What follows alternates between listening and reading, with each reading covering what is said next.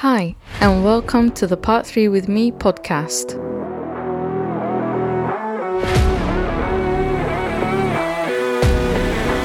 The show that aims at helping Part 3 students jumpstart into their career as qualified architects. I'm your host, Maria Scudari, and this week we will be talking about the differences between the RIBA and ARB and their relevant codes of conduct. So let's start with some background for each organization. So the RIBA, if you don't know already, stands for Royal Institute of British Architects, and it was founded back in 1834, and it mainly relies on its members, sponsors, and other charitable donations and operations for its funding. So it's not governed by anyone or has a fixed income. It just mainly relies on its members for its income body. Whereas going into the ARB, ARB stands for Architects Registration Board, and that is a statutory body that if you want to be registered and to be able to call yourself an architect and use the title architect, you have to be registered with the ARB. So the key difference between the RIBA and the ARB is that the RIBA is an optional body where you can choose to become a member, whereas the ARB you have to be registered with them to be able to call yourself an architect. So if you call yourself an architect without being registered with the ARB, then you can be sued or fined for misusing that title. So it's very important to understand that RIBA is voluntary, ARB is mandatory. So a potential question that I think might come up in your exams or your coursework is what might happen with the recognition of the profession post-Brexit. So what the government and the ARB have announced is that if you were registered with the ARB before Brexit happened, then you can continue to be recognised with the ARB. But if you applied after Brexit, which was after the 1st of January 2021, so the UK has outlined that it will retain a system for recognising EEA architects, which is from Europe, the European Economic Area. But some EU countries haven't maintained their mutual recognition agreement with the UK. So if you are a UK qualified architect and you want to move to the EU to be able to practice as an architect, you would have to check the country's qualifications and if they recognise your qualifications from the UK under their national rules. So just double check that if you were planning to move to Europe, or this is also just a note in case a question or coursework comes up with this subject. Now circling back to the RIBA and the ARB and what their differences are, one key thing that ties both of them is that they both have their own respective codes of conduct. So these can be found free on their website if you wanted to go ahead and have a look. The codes for both bodies are key requirements when we're studying Part 3. So you must show through your coursework, your exam or your interview that you understand these codes and that you will follow them once you've passed your Part 3 and you qualify as an architect, and that you'll adhere to them throughout your career as an architect, just to make sure that you uphold the standards of the profession and you promote good conduct and best practice by using them. If you fail to comply with the ARB specifically, then you would be considered to have unacceptable professional conduct, and the ARB will be able to discipline you for not following that code. So these are very key for our profession.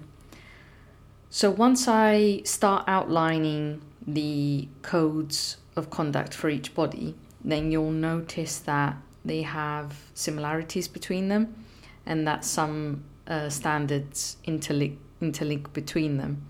So it'll be a lot easier for you to remember them because they have similar values and similar outlines. Now let's start with the ARB code. So the ARB code consists of three main principles. First one is integrity, second one is competence, and the third one is relationships. Now I'll just quickly outline what each principle stands for. So integrity stands for its members behaving with integrity, obviously, and strive to safeguard and improve the standing, reputation and dignity of the institute and its members in all their professional activities. And members shall constantly promote and protect the public interest and social purpose, taking into account future generations.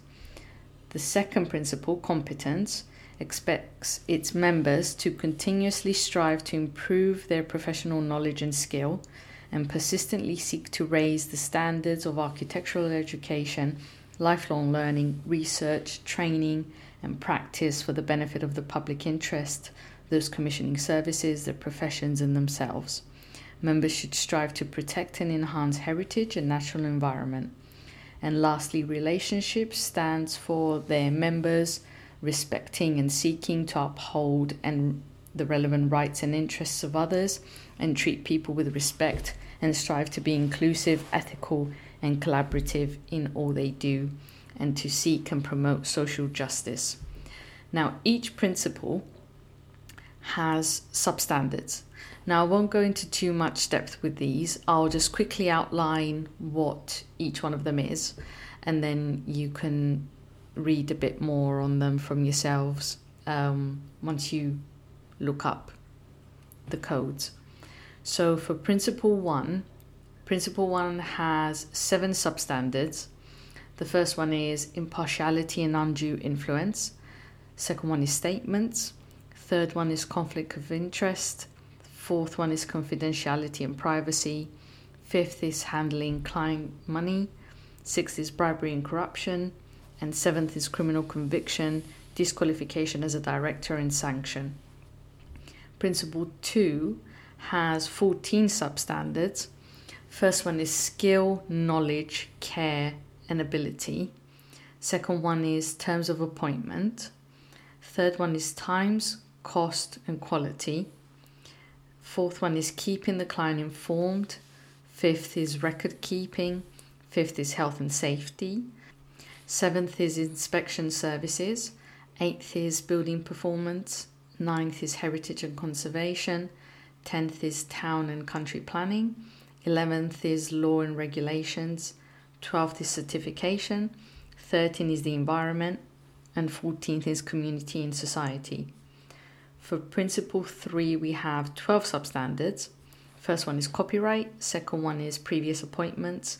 Third one is peers. Fourth is equality, diversity and inclusion. Fifth is modern slavery. Sixth is employment and responsibilities as an employer. Seventh is competitions. Eighth is complaints and dispute resolutions.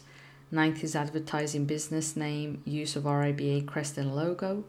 10th is insurance. 11th is non-disclosure agreements. And 12th is whistleblowing. Now, the ARB Code of Conduct consists of 12 standards. And these are standard 1 is honesty and integrity, which ties into the RIBA's first principle, integrity. Standard 2 is competence, which is similar to the RIBA's second principle. Standard 3 is honest promotion of your services, again linking to the RIBA's second principle. Standard 4 is competent management of your business, linking to the RIBA's third principle. Standard 5 is considering the wider impact of your work, which touches on principles 2 and 3 of the RIBA code. Standard 6 is you should carry out your professional work conscientiously and with due regard to relevant technical and professional standards, similar to the RIBA's first principle. Standard 7 is trustworthiness and safeguarding clients' money, linking to the RIBA's first principle. Standard 8 is insurance arrangements, which is similar to the RIBA's third principle. Standard 9 is maintaining the reputation of architects, again the third principle of the RIBA. Standard 10 deals with disputes or complaints appropriately, like the RIBA's third principle. Standard 11 is cooperative with regulatory requirements and investigations, similar to principle 2 of the RIBA. And standard 12 is respect others, which links to the RIBA's third principle. For a full breakdown and details of both codes of conduct, please check out the links in the episode description below, where you'll be able to find the above information that I just talked you through, for those of you who wish to look at the codes in a bit more detail. Now, you might think, how may we be asked about the codes of conduct in an exam or in coursework? So to help you understand a bit more on what a potential exam question might be, I thought I'd bring up an example for you just to talk you through the question, and then we can break it down together so you can understand what they might be asking for and how it can be linked to different elements of the codes. So let's jump into the question. Now, this is a bit of a long one, so bear with me. When I was doing my part 3, I was given a few past papers to work through.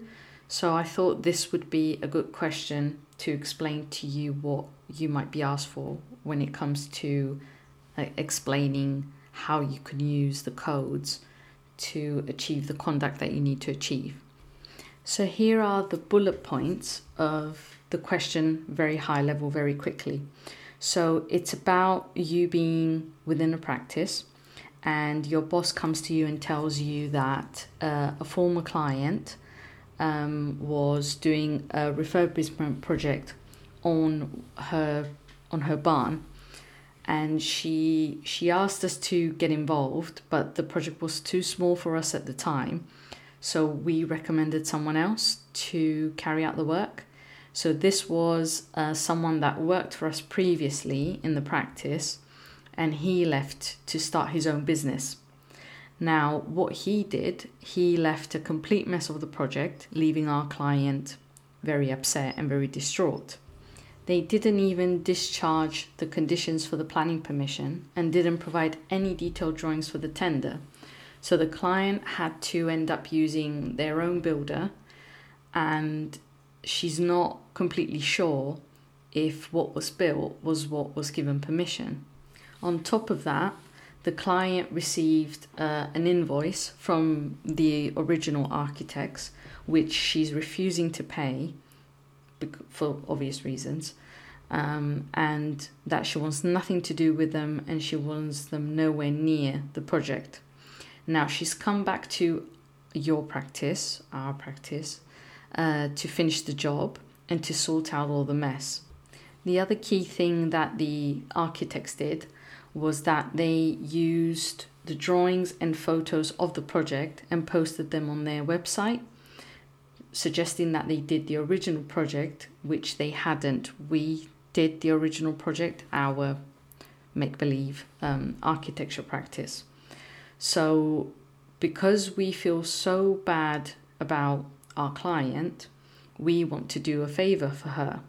And because we feel partly responsible for all the mess, we're not completely sure if we want to charge her for the work. Now, where the key requirements come up that you will need to address with your answer is that our boss is basically asking, should we take on this project and do it at a loss? What can our client do about the architects and the unpaid invoice? And what should we do about the website? And as a hint at the end, they basically say that you should consider taking into account the architect's code and the code of professional conduct when you're doing your recommendations for the answer. Now, let's start by addressing the first key thing, where if we should take the job on and if we should do it at a loss.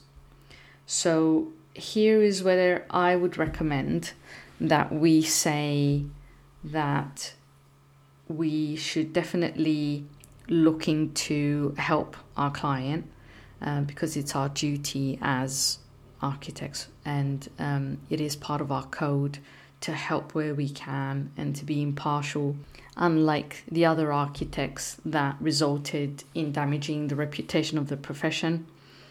So here we can steer the answer towards the ARB Code of Conduct Standard 9.2, which mentions to maintain the reputation of the architects. So as we can answer saying that as architects, we are expected to conduct ourselves in a way to bring us and our fellow professionals into disrepute. So if we do decide to take on the job, we have to consider a couple of risks that might come along with it. So although our boss is saying that they don't want to charge anything, it might not be such a great idea not to charge anything at all. So we can recommend here that we could charge something, but at a much reduced rate, and as a fixed rate as well, instead of a percentage rate, just to help our client out and to do it out of goodwill. But before we do that, and before we do look to take on the job, another thing that falls under the RIBA Principle 2 competency, the substandard 1.2, is to check that we can actually take on the job, that we have enough capacity in terms of resources. Can we afford it in terms of our cash flow? Will we make profit? If not, would the loss to the practice be minimal? And if so, how many people can we afford to put on the job? So then, after we've established all those, we can proceed to approach our client and to help them with the job. Now, before we start that, we need to highlight again that we need to put an appointment in place. And because we might be on a reduced fee or no fee at all, then we need to double check that with our PI insurance to make sure no disputes or problems come up when we're doing it. Because if we're not getting paid, and say something happens with the client with us this time, and they raise a complaint, if we don't have an appointment in place, then we won't be able to cover ourselves. So it's always best to do these just for our own peace of mind and just for best practice, really, rather than, although we're doing it as a favor to our client, it's still good to be diligent with these things and to at least do some amount of appointment documentation. And then once all that's sorted, then we would need to double check that the client has terminated the appointment with the other architects. And that falls under the RIBA Principle 3.2, previous appointments, for us to make sure that before we accept an appointment with the client, that they have terminated the previous appointment and that they hold the license to use their information. So if these items are not met, then we really need to reevaluate our position in taking on the job, since the dispute between the client and the previous architect may affect the progress of the project, which might ultimately end up affecting us.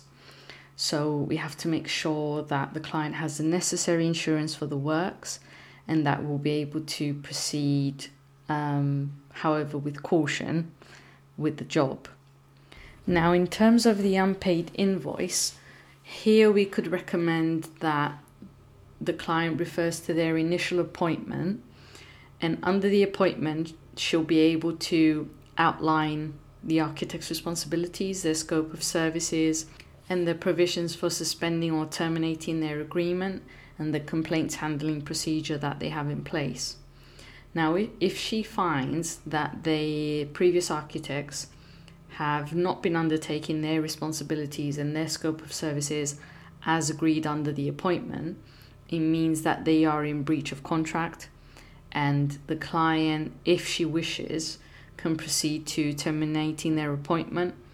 And if they were using an RIBA standard form of appointment, this means that she can terminate the contract at will by giving a reasonable notice and stating the reasons for doing so.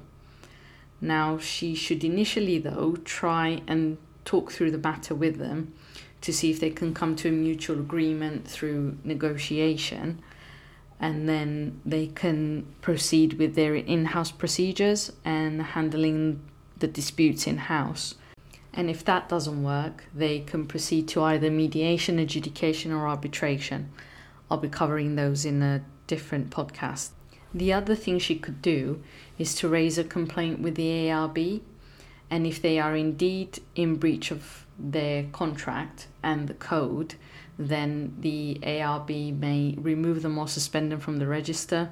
But obviously, before she takes any action, we would highly recommend that she just seeks legal advice straight away. So to sum up, we recommend to uphold the name of the profession to try and help the client, which falls under the ARB standard 9.2. Check that we can undertake the work, which falls under RIBA Principle 2 Competence Note 1.2. And check if the previous architect's appointment has been terminated and relevant licenses have been obtained, which is under RIBA Principle 3 Relationships Note 2. And to enter into a written agreement to cover ourselves, covered under the ARB Standard 4.4. And then our final piece of advice to the client would be to raise a complaint with the ARB regarding the previous architects if they are indeed in breach of contract, and to definitely consult legal advice regarding the paid invoice. If you would like to get in contact with me, please feel free to email me on the address provided in the show notes. Thank you so much for listening. This is an educational show aimed at supporting the future generation of architects. The information, opinions, and recommendations presented in this podcast are for general information only, and any reliance on the information provided in this podcast is done at your own risk. Please join me next week for some more Part 3 with me time.